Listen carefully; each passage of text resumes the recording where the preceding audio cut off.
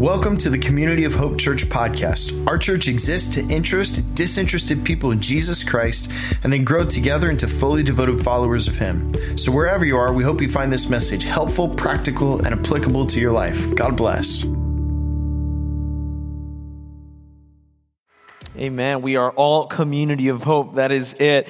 Hello, everyone, and welcome to Community of Hope. If you came a little bit late, you missed the beginning. My name is Jose. I'm the campus pastor here at our West Palm Beach campus. Can we just praise Haley and the band again for what they're doing with our worship? And I want to thank the Lake Worth campus for just lending her and Pastor Brandon to us for just a couple weeks. So thank you. So speaking of this week, our pastoral team has been doing a ton of preemptive work, and I'll tell you what that means. As maybe you didn't know, but Pastor Dale was actually out on a conference this week. Pastor Jeff is also out of town, and Pastor Trevor, his wife Leah, is about to give birth. So yeah, that's awesome news, except when we're trying to coordinate what's going to happen on a Sunday, right? And he's up to preach. He actually did preach at Loxahatchee. So we were trying to figure out what to do, and the pastoral team looked at Pastor Brandon and I, and they said, "You guys are it this week. You guys are covering the emergency line, and Pastor Brandon, you're up to preach if something happens on Sunday." And well, needless to say, we sort of looked at each other, and it's kind of like that moment when you are 11 years old and your parents leave you and your sibling alone for the first time. Your only job is to not burn down the house. So join in on the mission for me this morning and help me not burn down the house. So, amen. So I'm excited to be here with you guys. The past 3 weeks, we've been doing our series, I Am Community of Hope, and we've been really tackling this idea through the lens of Matthew chapter 28, verses 19 and 20. Where it says, "Therefore, go and make disciples of all nations, baptizing them in the name of the Father and of the Son and of the Holy Spirit, and teaching them to obey everything that I have commanded you. And surely I am with you always to the very end of the age." And really, in our series, what we're doing is we're focusing in on what are the distinctive pieces of our church. What makes Community of Hope, Community of Hope? And our mission statement is actually a modern application of this very passage, and it's going to be on the screen right now. We exist to interest disinterested people in Jesus Christ and grow together into fully devoted followers of Him. But specifically in this series, we're really aiming at the first half of our mission statement, where it says we exist to interest disinterested people in Jesus. And that's what I think that's the distinctive piece that we're going at. And the question is really, how do we accomplish that mission together? How do we do it? So today, our final Sunday in this series of I Am Community of Hope, we're going to, in a sense, recap what we've learned, what we've talked about in the past couple weeks, but we're going to expand a little bit, and we're going to really send you home with some very practical tools, literally, on how to get this done. So take out your Bible, your notes, your COH app, and we're going to dive right in. And so speaking of practical tools, my bathroom has been under construction for a good while now. You guys know where this is going, don't you? So actually, as I was writing this sermon, it wasn't done, but I praise the Lord, I did finish it after several months.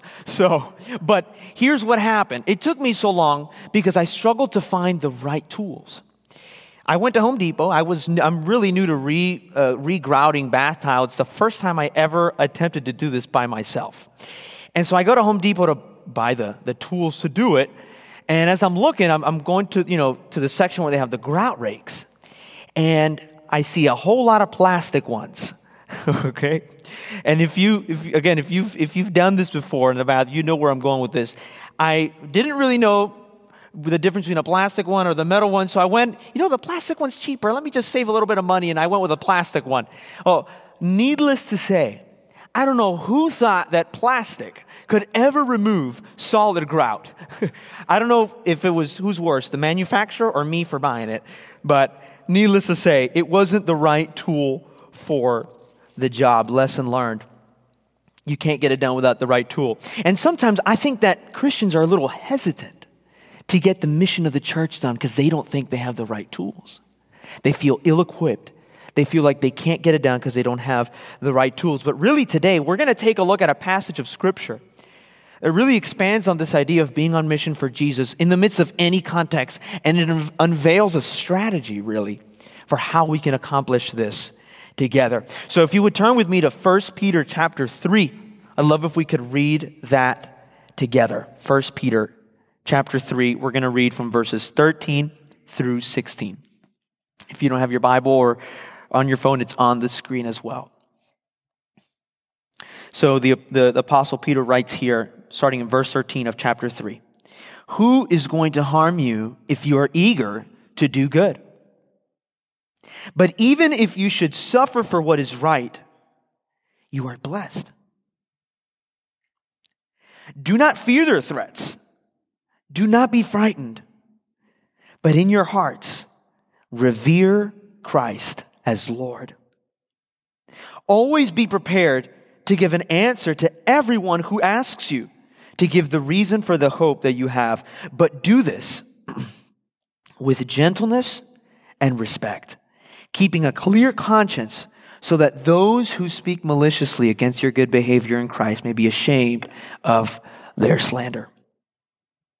Church, would you pray with me? Lord, speak, for your servant is listening. Your servants are listening this morning. We ask that you would open our hearts to your words alone this morning. And would we be changed? We ask this in the name of Jesus. Amen. Amen. So before we dig into this passage, let's talk a little bit about the background of what's going on in this passage, because we just read like a snippet of a whole book, right? So really, the person who wrote this letter, his name was Peter, and he was one of Jesus' original disciples. And in this letter, he's writing to a group of Christians who are undergoing severe persecution. And he's telling them to use their persecution as a tool, really, to be a blessing to others. To use their context, in whatever context, they can still be a blessing and they can still be on mission for the Lord. It doesn't matter what they're going through. The circumstances did not matter. However, what often happens when we read a passage like this and we read the word persecution in the text, we often, as modern readers here in the West, we read ourselves a little bit into this text, don't we? In light of our culture and whatnot. But I want to make something clear before we go into this passage and say that right now, right, the persecution that he's talking about is a little bit different than sometimes what we imagine as persecution. Ideological and cultural, political conflict is not persecution, right? It's not persecution. The Christians in Afghanistan who are facing life and death, that is persecution. These Christians were facing life and death, literally. That was persecution. Is it coming one day to our context? I think so. But it's not quite here yet as it is in the text or in other places around the world. But within the text, really, what Peter's saying is the context doesn't matter. You can still be a blessing. You can still be on mission for Jesus. You can still share the gospel. You can still be equipped and prepared to share it with anybody who asks you, no matter what the context is. So I want to take this strategy that he's talking about here to these Christians in their context, and I want to reapply it to us today in ours. And so firstly, Peter calls Christians in this text to live a questionable life. And I put it in quotations on purpose. I'll let you know what I mean in just a sec. But look at what 1 Peter 3:15 says. "But in your hearts, revere Christ as Lord. Always be prepared to give an answer to everyone who asks you." To everyone who asks you. And really the assumption is you ought to be living in a way that people are going to wonder. People are going to ask you, where do you get your life from? Why is it that you live the way that you live? Why? The assumption is that people are going to notice and they're going to ask you that you would live a questionable life, right? So as many of you already know, our beloved brother Jim Reichard passed earlier this week. And his picture's on the screen. And Ronnie, our facilities, one of our facilities directors, he looked at the picture and said, "That was Jim. He was always smiling." Isn't that? And everybody who knew him, they could attest to that fact. But I want to bring him up in our service, and I asked the family for permission to do that this morning for a particular reason. I didn't have, unfortunately, the privilege of meeting Jim, but I've never been at a funeral or a service about a man that left such an impact on anybody that he met, whether it was for 3 minutes, a 3-minute coffee meeting, or it was for 30 years, almost 30 years with his beloved wife, Margarita. But Pastor Trevor, he told them he did the service and he told everybody about the first time that he ever had an interaction with Jim. And I wanted to share that with you guys today. It was the second week that Community of Hope had begun ministry here in this building, which, with what was Good Shepherd. And it was Pastor Trevor's first week ever preaching here in this campus. First week ever. And so before service, the prayer team, they prayed for Trevor, of course, and Jim was there. And Jim began to pray for Pastor Trevor. But Pastor Trevor immediately remembers thinking, as he's praying for him, he says, they're all laying hands on him. He's sitting down, they're all over him. And Jim starts praying, and Pastor Trevor's just, who is this guy? Who is this guy? And if you knew him, you know where he's coming from. He remembered saying, who is this guy? And really, he recounts saying, Jim was normal. He was overjoyed with confidence about Jesus. That was his normal, right? And again, if you knew him, you would often wonder, was he the good kind of crazy or the bad kind of crazy, right? And Pastor Trevor lovingly remarked, he was crazy for Jesus. He was crazy for Jesus. He loved the Lord so much, and it just exuded from his person. No matter what he was doing, no matter what he was going through. Actually, during his chemotherapy sessions, there'd be other people around him, and he would ask the Lord Jesus, would you reveal to me someone today that needs a blessing, Lord? And he would go and pray for one person.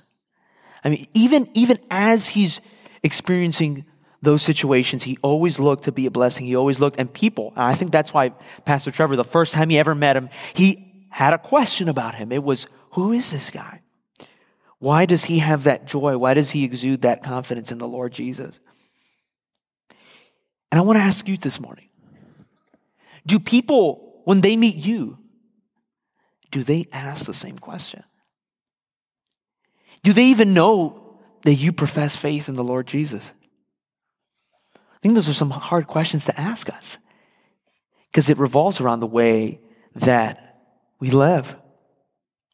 But Peter's implication is that we would live in such a way that people would recognize to whom we belong. Amen?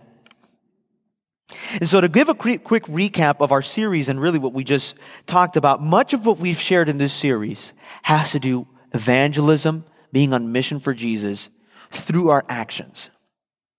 But we would be wrong to assume that evangelism is simply our actions. It involves words as well. So from here, we're gonna move into that space. So first, Peter calls us to live a questionable life, one that people would notice and ask questions about the Lord Jesus to us. And secondly, Peter calls us to speak with gentleness and respect to those who think differently than we do. Would we read 1 Peter 3:15 one more time? Where it says, always be prepared to give an answer to everyone who asks you to give the reason for the hope that you have. But do this, you can underline this, with gentleness and respect. With gentleness and respect. Now, I want you to raise your hand if you love to be right. All right, I count 1, 2, 3, 4. Let me see how many liars we have in the room. Who's not raising their hand? Giselle, did you raise your hand? I have my hand up too. We love to be right, don't we? Everyone loves being right. There's nothing worse than being on this, freight train of just you being right, trying to prove a point, and then all of a sudden you're just wrong. Happens to me all the time, especially when I'm driving and trying to find some place. Anyways, sometimes we think that we can convince people to agree with us if we just prove that we're right. If we just prove to that person that we are correct. And hence all the arguing that we see on TV and social media and all the rest about culture, politics, etc. We assume that just because we're right, people are going to agree with us and join our camp. And that's not the truth, is it? Absolutely not. But sometimes I think that the same thing happens with Christians. I think sometimes we can assume that somebody will come to faith or come to church and invite, if we just prove to them that we are right. If we just argue enough about who Jesus is and we prove that they're wrong. But I want to say something, and it's a quote that somebody told me, a very wise man told me, and I hang on to it really in my heart. You can win the argument, but you can lose the person. You can win the argument, but you can lose the person. Paul writes in 2 Timothy 2, chapter 2, verse 23, verses 23 to 25. He says, don't have anything to do with foolish and stupid arguments. Yes, the NIV uses the word stupid. The stupid arguments, because they produce quarrels. They produce quarrels. And the Lord's servant must not be quarrelsome, but must be kind to everyone, able to teach and not resentful. And here's the key verse, I think, for us. Opponents must be gently instructed. That's a hard thing. Opponents must be gently instructed in the hope that God will grant them repentance, leading them to a knowledge of the truth. Isn't that incredible? This passage says it all. Now, we're not talking about people who have genuine questions. And I want to make that clear. A conversation, right? If somebody has questions about Jesus, about church, they want to sit down and have a conversation. That is very different. A conversation is very different than an argument, and we can easily tell the two apart. A conversation is a two-way dialogue. An argument many times becomes you talking to a wall and the other person talking to another wall. But the point is, Peter is encouraging us to be careful. Be careful the way that you share your faith. Be respectful. Be gentle. There's a whole lot of people out there that don't agree with the way that you live your life and don't agree with your faith and your beliefs. A whole lot. But nevertheless, Peter calls us to be respectful and he calls us to be gentle. And so, first, he calls us to live a questionable life, quote unquote. Second of all, he calls us to share our faith with gentleness and respect. But thirdly, he calls us to be prepared. Peter's calling us to be prepared in our mission for the Lord. Look at 1 Peter 3:15 again, and if you want to underline this first little phrase where it says, always be prepared to give an answer to everyone who asks. Key word being always be prepared. In a multi-generational survey on evangelism conducted recently by the Jesus Film Project, they asked over 1,600 people, they asked this question, what prevents you from sharing your faith? What prevents you from sharing your faith? You want to know what the number one response was? Fear. Fear was the number one response for why people don't share their faith. They're afraid. And there's a multitude of reasons why somebody might be afraid, but one of the ones that they teased out that a lot of people resonated with was being ill-equipped or feeling ill-equipped, ill-prepared to share their faith with other people. And the fear around that really is that there'll be questions, there'll be a circumstance that they might not know how to navigate or answer. And so for the remainder of our time, this is where I want us to park. This is where I want us to focus on. Because I think we've sort of touched in our series a lot about our actions, right? Living in such a way that people would notice, being kind. Pastor Dale did a tremendous sermon in Romans chapter 2 where he talks about the kindness of God leading people to repentance. But now, I want us to really hone in and focus on being prepared spiritually and verbally, right, to share our faith with others. And if you think that you're ill-equipped and ill-prepared, this right here is for you. This is actually what I want us to take home this morning. And so I'm going to give you 3 helpful steps that you can use every time you want to share your faith. It's not a magic formula, actually. It's really just ingredients that you can take with you. It's really applicational. So first, whenever you want to share your faith, begin with your before and after Jesus story. In other words, your testimony, your before and after Jesus story. Now, your testimony is not your life story. It's not a biography. And if you sit down with somebody who's just barely curious about Jesus and you tell them a 30-minute life story, I'm just going to leave it there. They may not ever ask you again about Jesus, okay? I think we've all been there, by the laughs, and I think we've all done it to somebody. Can we just say that too? It's not your life story. Your testimony is a retelling of your life before and after Jesus. It's sort of like the highlight. Who you were before Jesus is this person. You met Jesus, and now you were this person. The Chosen says, I was one way, I met Jesus, and now I am different. And if you think it might be a little bit complicated to sort of come up with that, actually, let's just read somebody's testimony. It's a one-liner in the Bible. It's in John chapter 9, verse 25. It's on the screen. And he says, Jesus is in the context of this verse right now, there's a blind man who was healed by Jesus. And he's approaching the religious leaders, the Pharisees, and they're sort of questioning him and saying, we've known you from you've been begging here forever. You've been blind your whole life. How is it that you were healed? And so he mentions the name Jesus, but of course they have an issue with Jesus. And so that's the context of this passage. And so in verse 25 of chapter 9, it says, he, the blind man, replied to the Pharisees, whether he, being Jesus, is a sinner or not, I don't know. But one thing I do know, here's his testimony. I was blind, but now I see.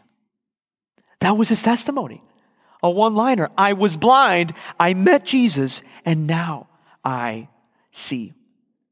You see, for those of you who believe in Jesus, there was a time when you were spiritually blind, when you could not see. And then you met Jesus, and his light opened your eyes to walk in newness of life with him. And it changed you forever. And however that looks in your life, that, my friends, is your testimony. That's your testimony. I'd love to share what that looked for me. I grew up in a Christian home, and I began serving the Lord at a fairly young age. But I never truly owned my faith until later years, until I was a young adult. But before I truly committed my life to the Lord as I was growing up, even though I was going to church, I had like one foot in the church, but I really had another foot in the world. And I was trying to find the answers to my purpose in life, my calling in life, really, in the world, in culture. And if you remember our previous sermon series called Rooted, which really honed in on community, I was rooted in a community that hindered me from seeking those things out, from seeking the Lord. And it wasn't until I met a young man by the name of Xander, whom I now call one of my closest friends, who lived a life so close to Jesus. He was like Jim Reichert. He is like Jim Reichert. And when I met him, I wanted what he had. I wanted his authenticity. I was tired of my hypocrisy. I wanted his character. I wanted his faith. And of course, during that time, there were some really nasty situations happening in the life of my family. And I remember after I had become really close friends with Xander, his influence really led me to a point where I was home alone and I just kneeled down and I asked the Lord to remove me from the community that I was so rooted in and to forgive me and change me by his grace. And I committed my life to the Lord that day. And literally, that's exactly what happened. I was quite literally uprooted from that community in like a week. My character changed. My faith changed. And God called me to ministry. And here I am today. And it's all by his grace. It's nothing I did. It's nothing I did. It's all by his grace. And he has the power to change you too. And that's my testimony. What's yours? And I think that the big takeaway is that you would, if you haven't thought through your testimony, it's in there. Every Christian has a testimony. You can't say you don't have one if you're a Christian. Go home and think through it. Write it down. Seriously. Maybe even think of the key points before, you can think of some key words of your before you met Jesus and who you are now. And let it come to you. It'll be in your heart. And so number one, share your before and after Jesus story. Share your testimony. After you share your testimony, share the gospel. And I use this little tool in case you have a hard time remembering. I use what's called the good news, bad news, good news. Good news, bad news, good news. And so the first good news is God created this world good. He created the world. He created you in his image, and you have infinite value and worth because he's bestowed that upon you. He has, and he loves you, and he wants to deeply and intimately know you. The bad news is that we messed up. We messed up big time. And I don't think anybody can argue with the fact that we are not perfect, and we all have sin. But the final good news is that God made a way to restore it all. God made a way to restore that relationship with him, and his name is Jesus. And he has the power to forgive your sins and change your life. And when you remember it in that way, good news, bad news, good news, you're giving them the gospel. You're actually telling them that's the story of the whole Bible. Somebody, what's the Bible about? It's the good news, bad news, good news. That's the whole story of the Bible in a nutshell. It really is. And so, that's a seminary lesson for free, by the way. So you could take that with you. Good news, bad news, good news. But seriously, it seems like a simple tool, doesn't it? But it's a good way to remember. I'm going to say it one more time so it sticks in your brain. Good news, bad news, good news. So number one, before and after Jesus' story, your testimony. Secondly, the gospel. But thirdly, we're partners here. We are partners of Community of Hope. And so invite them to church. You're not on this alone. You're not on this alone. We're here to partner together as a congregation, as a people, for this community. So you share your testimony, you share the gospel, invite them to church. And if they don't come, you don't push them. They come on their own accord. But if they do come, we welcome them. We love on them. We show them who Jesus is. That's the whole point of our mission, to interest disinterested people who would rather have nothing to do with Jesus, to come to this altar and say, Lord, I need you. Lord, I need you. And so at the beginning of our service, you received this little card. And this is where we're going to put it to good use. And so this card has some really helpful steps that sort of delineate a lot of what we've talked about in this series. So if you either miss a series or can't remember, a lot of it is right here on this card. And you can take it home with you and put this series into practice. And you'll also notice that there are 5 lines. And so what we want to do at the moment is actually just take a time in prayer. And I want you to think of someone, or maybe up to 5 people, that God has impressed in your heart that need the Lord. Whether they're just totally disinterested, or whether you're too afraid to try and interest them. And write their names down. Just write them down there in the stillness of your heart. And if you're comfortable, I challenge you to come up to the altar and lay the card right here and kneel down and pray for them, if you're comfortable doing that. And so as the band plays, I'm not even going to tell you guys to stand. Be prayerful. write down a couple names. And if you're willing, come up to the altar and pray for those families, for those people. Lord, we thank you for this time that we've had together to talk about our mission, to talk about you, and Lord, how you love the lost people in our world and in our community. Would you give us the courage to live in such a way that people ask us about you? Would you give us the gentleness and respect that we need? And Lord Jesus, would you help us to be prepared, to be confident in our testimony, to be confident in what you did, Lord, and to be confident in our church. We love you and we thank you. Would you impress in our hearts now, Lord, just a couple people whom you know and we know need your grace. We ask in the name of Jesus, amen. Amen. Church, it's all by his amazing grace that you have the testimony that you have. Use it. Share the gospel. Live a life that people will see Jesus, the real Jesus.